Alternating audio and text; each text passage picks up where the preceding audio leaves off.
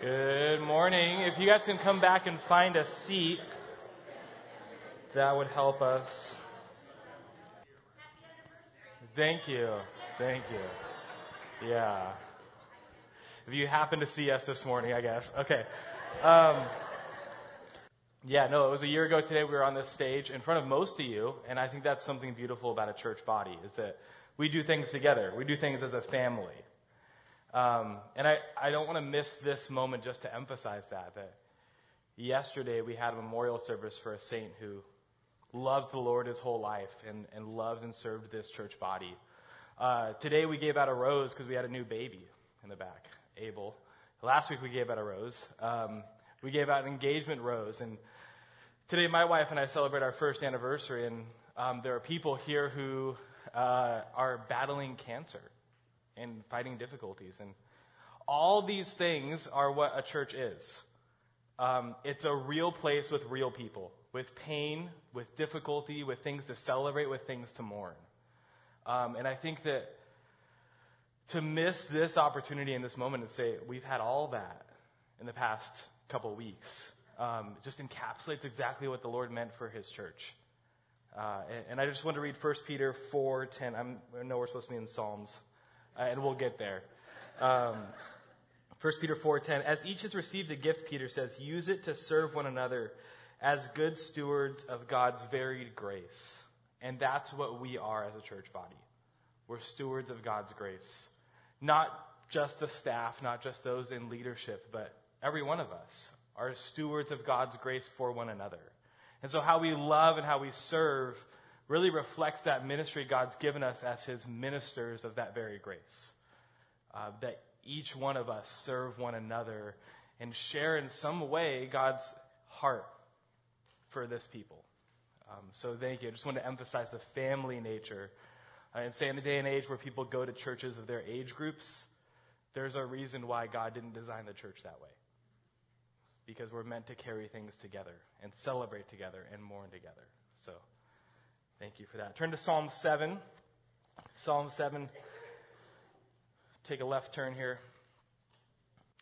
David is referred to as a man after God's own heart.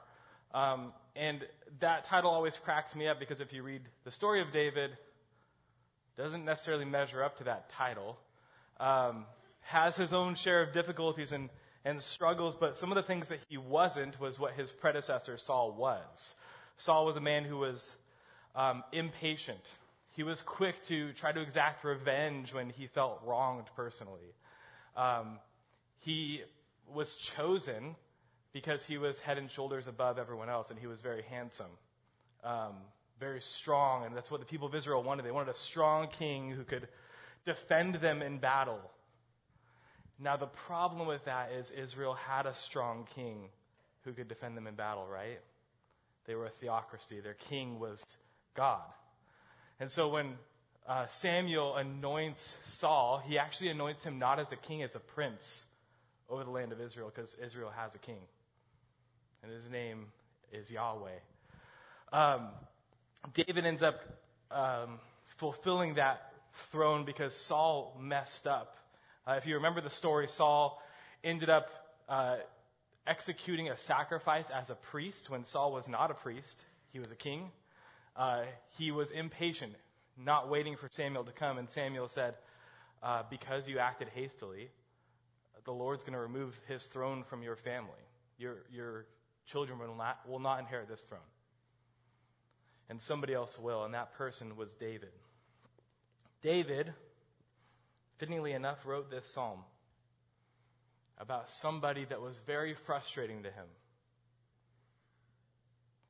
It says on the title that this is,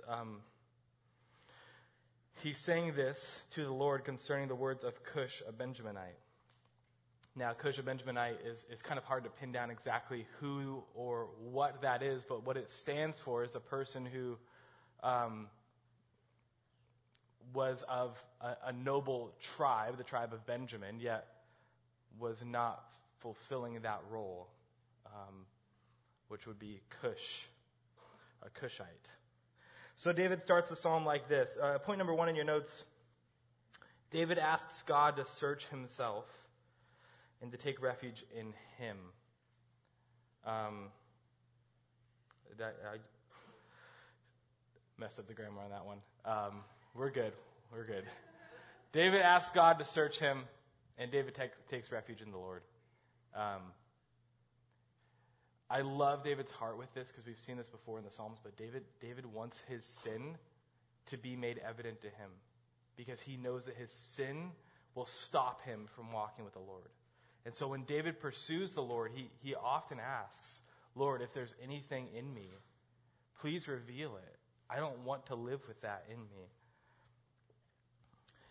Verse 1, O Lord my God, in you do I take refuge. Save me from all my pursuers and deliver me. Lest like a lion they tear my soul apart, rending it in pieces with none to deliver. David begins in these first two verses by setting the stage that he has people pursuing him who would like to tear him apart. Now, for David, it's obviously a much bigger stage than it would be for us as 21st century believers. I'm pretty sure that people aren't chasing us into the wilderness, into caves, trying to murder us. However, hopefully in some regards we can relate to this, that there seem to be people who wish ill on us or in some ways want evil things or bad things to happen to us. Now, I've mentioned before that sometimes the reason for that is because you're a jerk. And that's not people hating you. You just need to not be a jerk. The other reason that could be is because, Jesus himself said, if they persecuted me, they're going to persecute you also. So it should be expected as a follower of God that if people persecuted the one we're following, they should be persecuting us also. David experienced this, and David knew where his refuge was. I think that for us, oftentimes, in a trial or a difficulty, we can run all over the place to find refuge. We can run to friends and family and just share with them, and that's a good place if they're believers. We can run to social media, or we can try to hide or numb the pain through drugs, sex, alcohol. You can run all kinds of different ways, but for David, his first place that he ran in a time of difficulty was the Lord.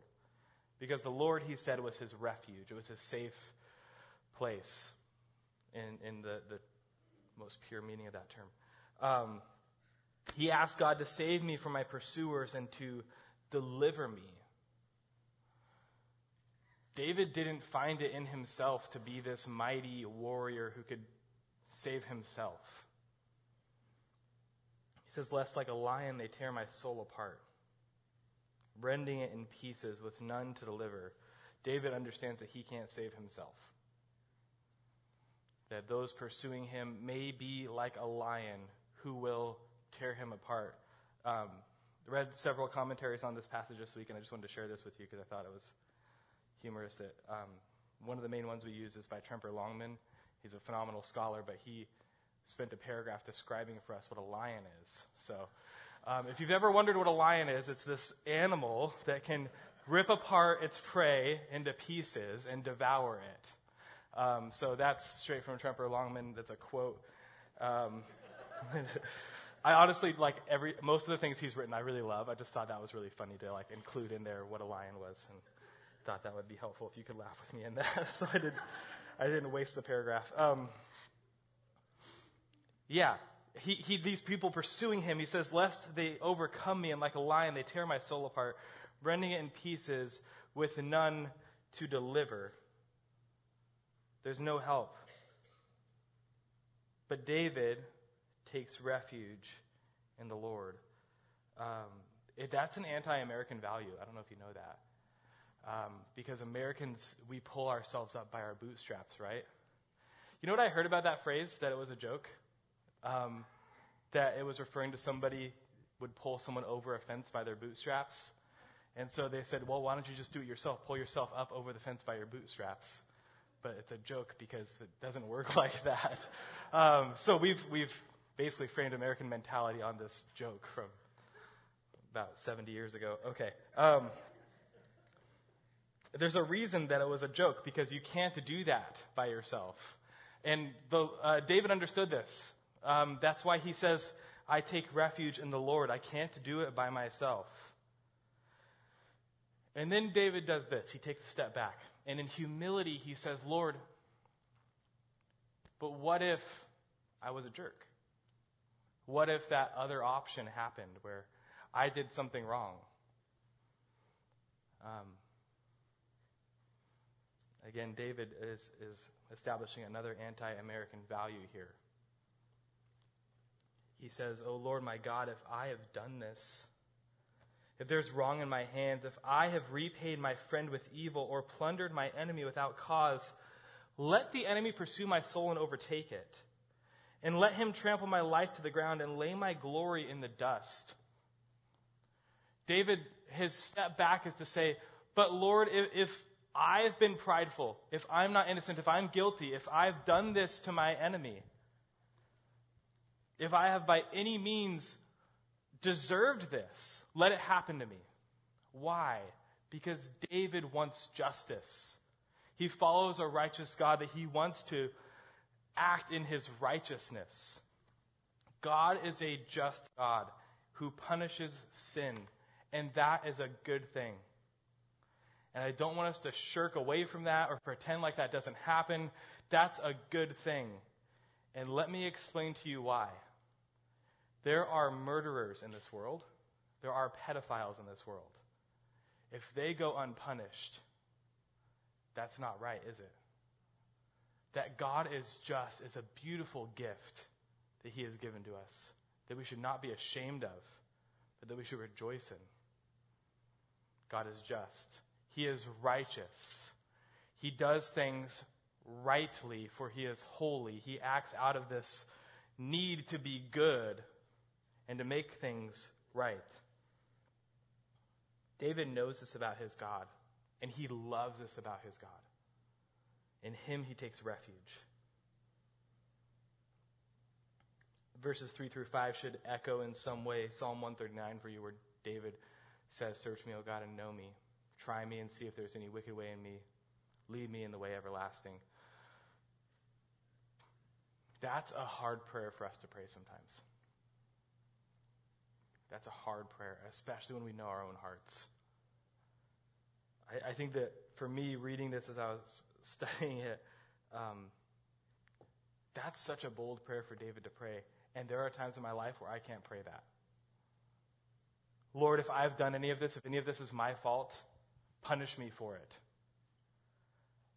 I don't know if we would say those things to God, because we know in times of our lives that we are guilty. But we act like we're the innocent ones. David here has searched himself. He's known. He's pursued counsel. He's sought the Lord, and he comes away with, Lord, I don't know what's going on. I just need you to be just, and I need you to be righteous. I don't know why these things are happening. But he begins that by saying, if there's any wrong in my hands, if I've repaid my friend with evil, if I've plundered my enemy without cause, please let them pursue me and overtake me. David is an example here of humility. Pursuing the Lord and saying, Lord, if I'm standing on sand, if I'm not standing on firm ground, please keep me in check. David is humble. And we should be too. Number 2 in your notes, verses 6-11. The Lord is righteous and just. He will take revenge and will judge all people. The Lord is righteous and just. He will take revenge and he will judge all people. When we talk about anger in the Bible, we really have 2 categories for anger. We have righteous anger and we have unrighteous anger. Often what we display as human beings is something called unrighteous anger, where somebody has sinned against our being, and so we are jealous of ourselves, and how dare they say something like that to me?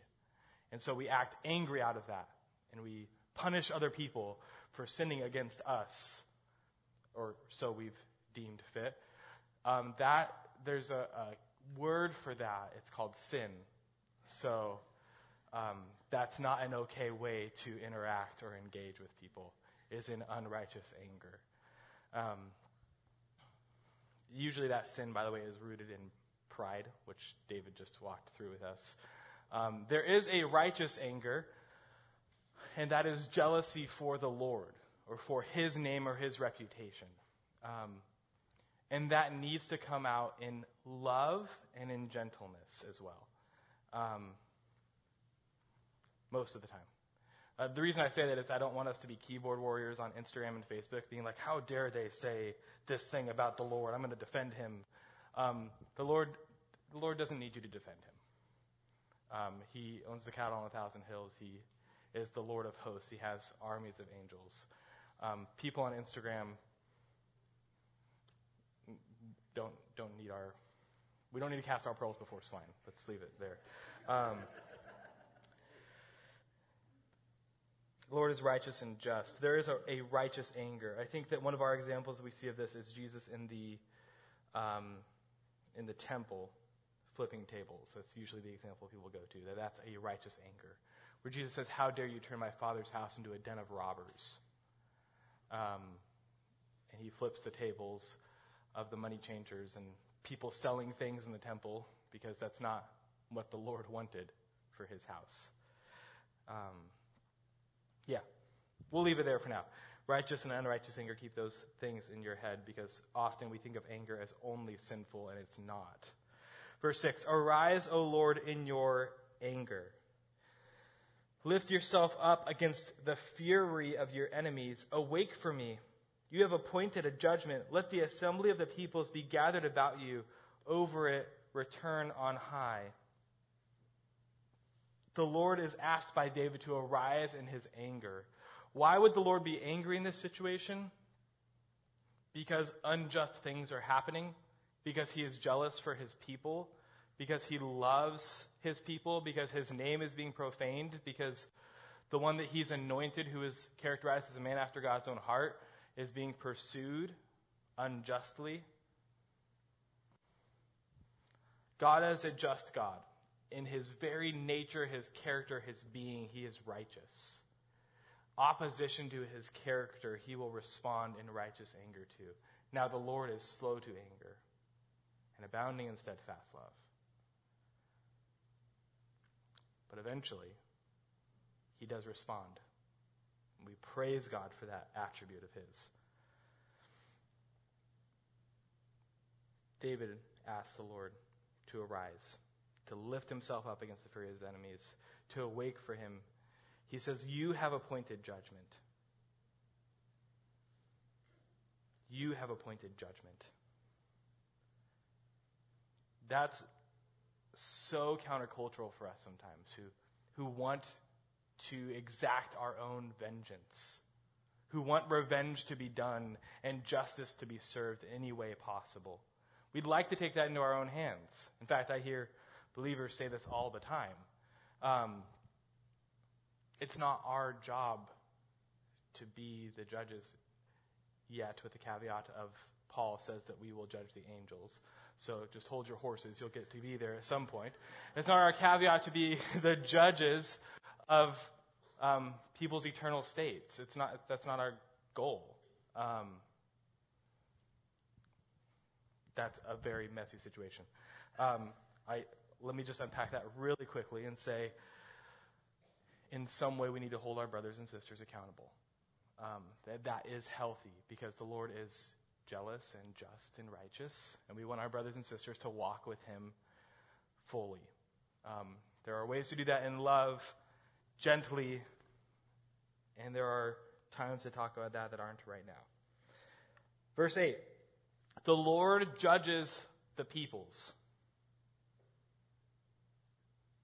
The Lord judges the peoples. An action of God is that he judges.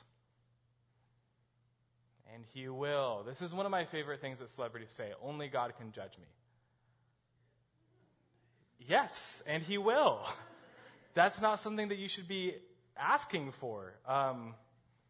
Yeah, God will judge you. Yep, that's what he does. The Lord judges the people. It's verse 8. And David, a pursuer of the Lord, asks, "Judge me, O Lord, according to my righteousness, and according to the integrity that is in me." What a statement David just made. Now, if any of you, we have, this is our prayer Sunday, and after this, second hour classes are canceled, so we'll be breaking up into different rooms. If any of you ask for the prayer request of the Lord to judge you according to your righteousness and your integrity, most of the room should look at you like, that was a really weird statement. Please don't say that. We, as believers, are very well trained to understand that our righteousness isn't our own, it's Jesus's. So we would say, "Lord, judge me according to your Son's righteousness," right? Not our own, because what righteousness do we have? David is fleshing this out, though, of that previous statement of, "Lord, check in my heart. Is there any wicked way? Is there any evil? Is there anything taking away from your justice, from your righteousness? And if there is, have those enemies pursue me." Now David's on the, if there's not, then judge me according to that righteousness and see my integrity. See my heart.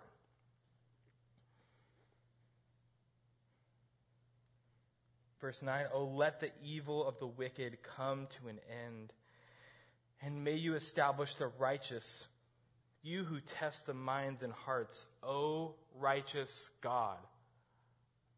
I love the way that the English is translated here in the ESV. The Hebrew is translated into the English in the ESV, because it even pulls out that emotion. That emotion of David here in the Psalms. I think that the Psalms are full of emotion, and it's always hard.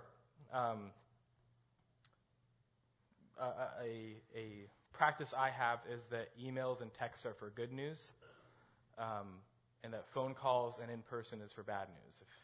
So don't expect, like, if you get a phone call from me that I'm just giving you bad news. I'm just saying I won't text you if I'm upset with you about what I'm upset with you about.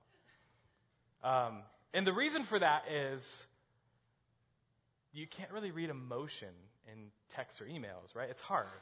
Often, you could spin it any way you want. Sometimes you get a text and you're like, "Wow, they're really angry with me," and they're really not. They were just either busy or that's just how they responded. It's words on a screen. It's hard to figure out. Sometimes with the Bible, because it's words on a page, it's hard to figure out what that emotion is. Because biblical authors and the Holy Spirit are not void of emotion. In fact, one of the descriptions of the Holy Spirit in the New Testament is that he is grieved. We can grieve the Holy Spirit, which is an emotion. I think that you see Jesus' emotions displayed throughout the gospel narratives as it describes how he interacts with people and what he sees. And he weeps when Lazarus is dead, and he longs for the people of the first century to be followers of the Lord. Here, David shows some emotion. "Oh, let the evil of the wicked come to an end." It sounds like he is so grieved by it. Like he is done with it. He's exhausted. "Lord, let the evil of the wicked come to an end, and may you establish the righteous." May you establish the righteous. I was listening to a podcast this week talking about how we're not really designed to know all the news of the world all the time. We're not designed to be bearing the weight of every single thing all the time. And that really didn't shift with the smartphone. It shifted with 24-hour news, where we started to get news from everywhere all the time. Where people just used to read the newspaper over breakfast for like 30 minutes and put it down, and that would be it for the day. They don't get alerts throughout the day of every bad thing that's happened in the world. But we do. And I think that in an even more extreme sense, we can sometimes feel that. Lord, how come the wicked are winning? Why aren't you punishing the wicked? Where is the righteousness? Where is your justice? Are you ignoring it? And then I think of my favorite minor prophet, Habakkuk, and how he asked the Lord the same thing. And the Lord said, hey, calm down. That's the AJ version. Calm down and understand that I've got this handled. It's not up to you to fix it. David, it's not up to you to fix it. Let the evil of the wicked come to an end. Amen. May you establish the righteous. Amen. And he's going to. He refers to God as the one who tests the minds and hearts, and then appeals to this character quality of God, meaning it's innate to who he is. This is just who God is. He doesn't act righteous occasionally. He is righteousness in his very nature. God tests minds and hearts, and he is righteous. God tests minds and hearts, and he is righteous. For some of us in this room, this should be a scary phrase. God tests minds and hearts. He knows your mind. He knows your heart. He does. For God does not see as man sees, for man looks at the outward appearance, but God looks at the heart. God knows your heart. He tests your heart. The Lord tests the righteous, but the wicked, his soul hates. As followers of God, we should expect this testing. He is a righteous God. Now, where does David find his comfort? He already said that God is his refuge. He's going to use another word for God here to say that God is his shield. God is his shield. Tremper Longman did not go into detail on what shields are, so do my best here. Shield, so you could just think of the imagery of defending. The God is the defender. The shield would take on arrows and deflect attacks of the enemy. God is David's shield here. Shield is with God. God saves the upright in heart. And then he says this very uplifting phrase, God is a righteous judge and a God who feels indignation every day. You don't really have that on a lot of coffee cups, do you? God is a righteous judge and a God who feels indignation every day. Because of this innate thing in us where we love justice and we love when the bad guy gets punished and we love to be executors of revenge. I almost said that really weird. Because of those things in us, we often overtake God's role. And we assume that God is not God is not seeing what we're seeing. Those are both wrong things. God is a righteous judge, and he is patient and does things in his timing. He is always at work.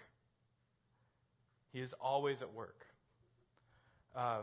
Often we can feel like he's not at work. Often we can feel like he isn't seeing things, or he's slow, or he's missing things. And part of that is because we pray and ask God for things, and we assume that we are the sovereign ones who God should respond to and do things the way we've asked him to. And if you just think back a couple decades to things you've prayed for and that God didn't allow to happen, you should be very grateful that God doesn't always answer your prayers the way that you hope, the way that you want. God is a righteous judge. He feels indignation every day. These things don't happen without him feeling indignation, without him being upset about it enough to eventually judge, and he will. Finally, point number 3 in your notes. David focuses on allowing the wicked to dig their own grave, and he ends in praise of the Lord. And this is another place where David is contrasted against Saul, where Saul pursues David and wants to execute his justice because this man's going to overtake his throne. And David sees Saul in a cave and just cuts off a corner of his robe and feels grieved about even that.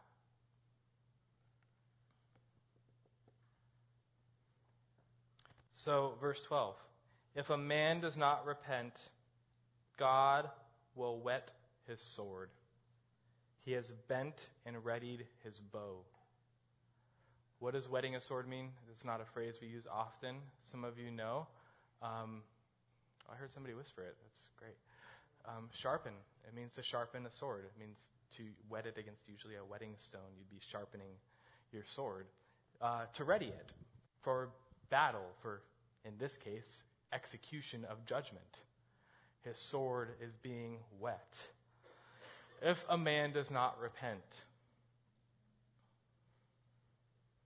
and it says he has bent and readied his bow, God's justice will be executed.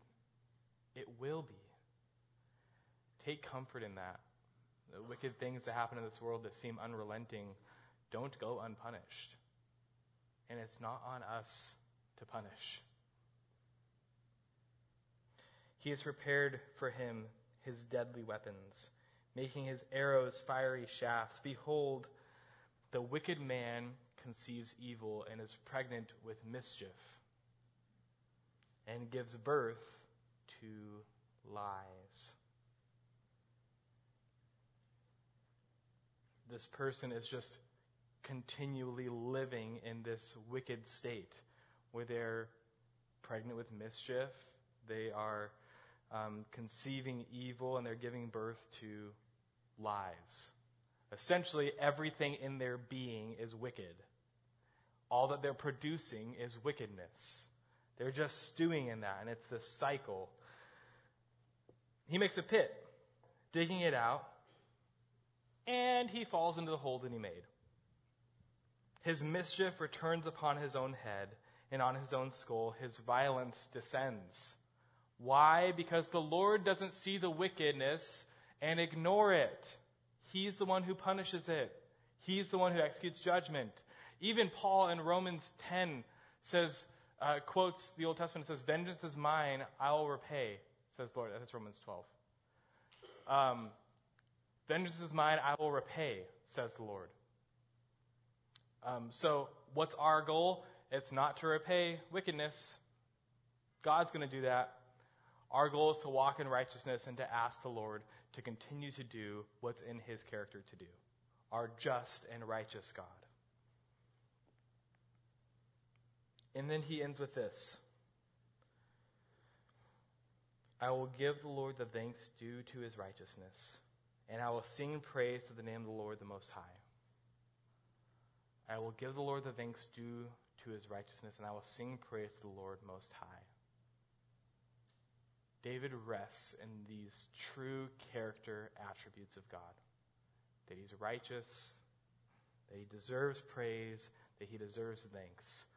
Now, interesting to note, as David was writing this psalm, did this thing that he wanted to happen?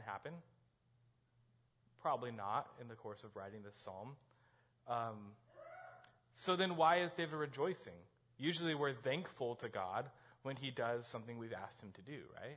Or when he provides something we've wanted him to provide. Maybe that's the wrong formula.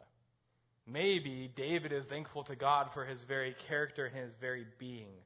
God, I know you are righteous and just, and I have so much faith and trust in that you will do your will in your timing, in your way, that I will give you thanks due to you for your righteousness. And I will sing praise to your name, for you are most high. Over the course of these 17 verses, all David's done is praise the attributes of God and say, I've seen these wicked things, and I know God's going to handle it. And I can rest in that place. Because even when it seems like the wicked are winning, even when it seems like justice is ignored, I know who my God is. And I know his character. And I know these things are not ignored forever. For in his character he must be righteous and he must be just. 3 points in application, very big font this time, so you may not even need reading glasses. Number 1, in humility, ask the Lord to search you before you assume you're in the right. In humility, ask the Lord to search you before you assume you are in the right. This is just one of those really good, very practical, across-the-board steps we can take. Often, so a belief, when you believe something, you assume you're right because you believe it. That's what a belief is. Often, when we have a belief like this, we think we should act in it and that we should react in certain ways because we are right. And often, it doesn't cross our mind that, wait a minute, there's a possibility out there that I can be wrong. That act of that, wait a minute, is called humility. So in that piece of humility, ask the Lord to search you before you assume you're in the right. Before you decide to tell somebody how evil and wicked they are, maybe ask the Lord. Maybe find out more facts. Maybe see if you're the one in the wrong. Number 2, allow the Lord to execute his plan. And I don't mean that you're going to stop his plan when I say allow. Allow the Lord to execute his plan. We don't need to be the champions of our own justice. Allow the Lord to execute his plan. We don't need to be champions of our own justice. And I think that there's 2 types of people in here. There's the people who, when their character is attacked, they feel the need to immediately defend their character. Because how dare you attack my character? And there's the other type of people who feel like they can never defend their own character because they don't know how to do that. They're not really defenders of themselves. One of my classmates said this, and it was really helpful. He said, we don't defend ourselves. We defend the gospel. We don't defend ourselves. We defend the gospel. So when the gospel is attacked, we defend. When we are attacked, we don't need to defend ourselves. The Lord knows who you are. He will defend. And now there's a bunch of nuances to that. I understand. It's a very broad statement for a purpose. I'm not going to go into all the nuances. Just general rule of thumb. If you are attacked, take a breath. You don't need to defend yourself. You need to defend the gospel. The Lord knows. A great theologian, Winston Churchill, said that a lie gets halfway around the world before truth gets a chance to put its pants on. And it's true. Lies spread fast. But, I mean, the part of that quote is that truth does eventually put its pants on and get caught up. Yeah. Be patient. Be patient. And then number 3, always in praise and adoration of God in any and every circumstance. Again, David here didn't get what he wanted. That we know of immediately within the 17 verses of the psalm. He waited for the Lord. And he said, Lord, I know these things are in your character. And I know that you are good. I know that you are righteous. I know that you are just. And for those reasons alone, I will praise and adore you. Not because of what you've done for me, but because of who you are in your character. So if we're going to take anything away from today, who God is in his character, not what he has done for you, is worthy in and of itself of praise. Who God is in his character, not what he has done for you, is in and of itself worthy of praise. We're going to end this time with a time of communion. So I ask the elders to come forward.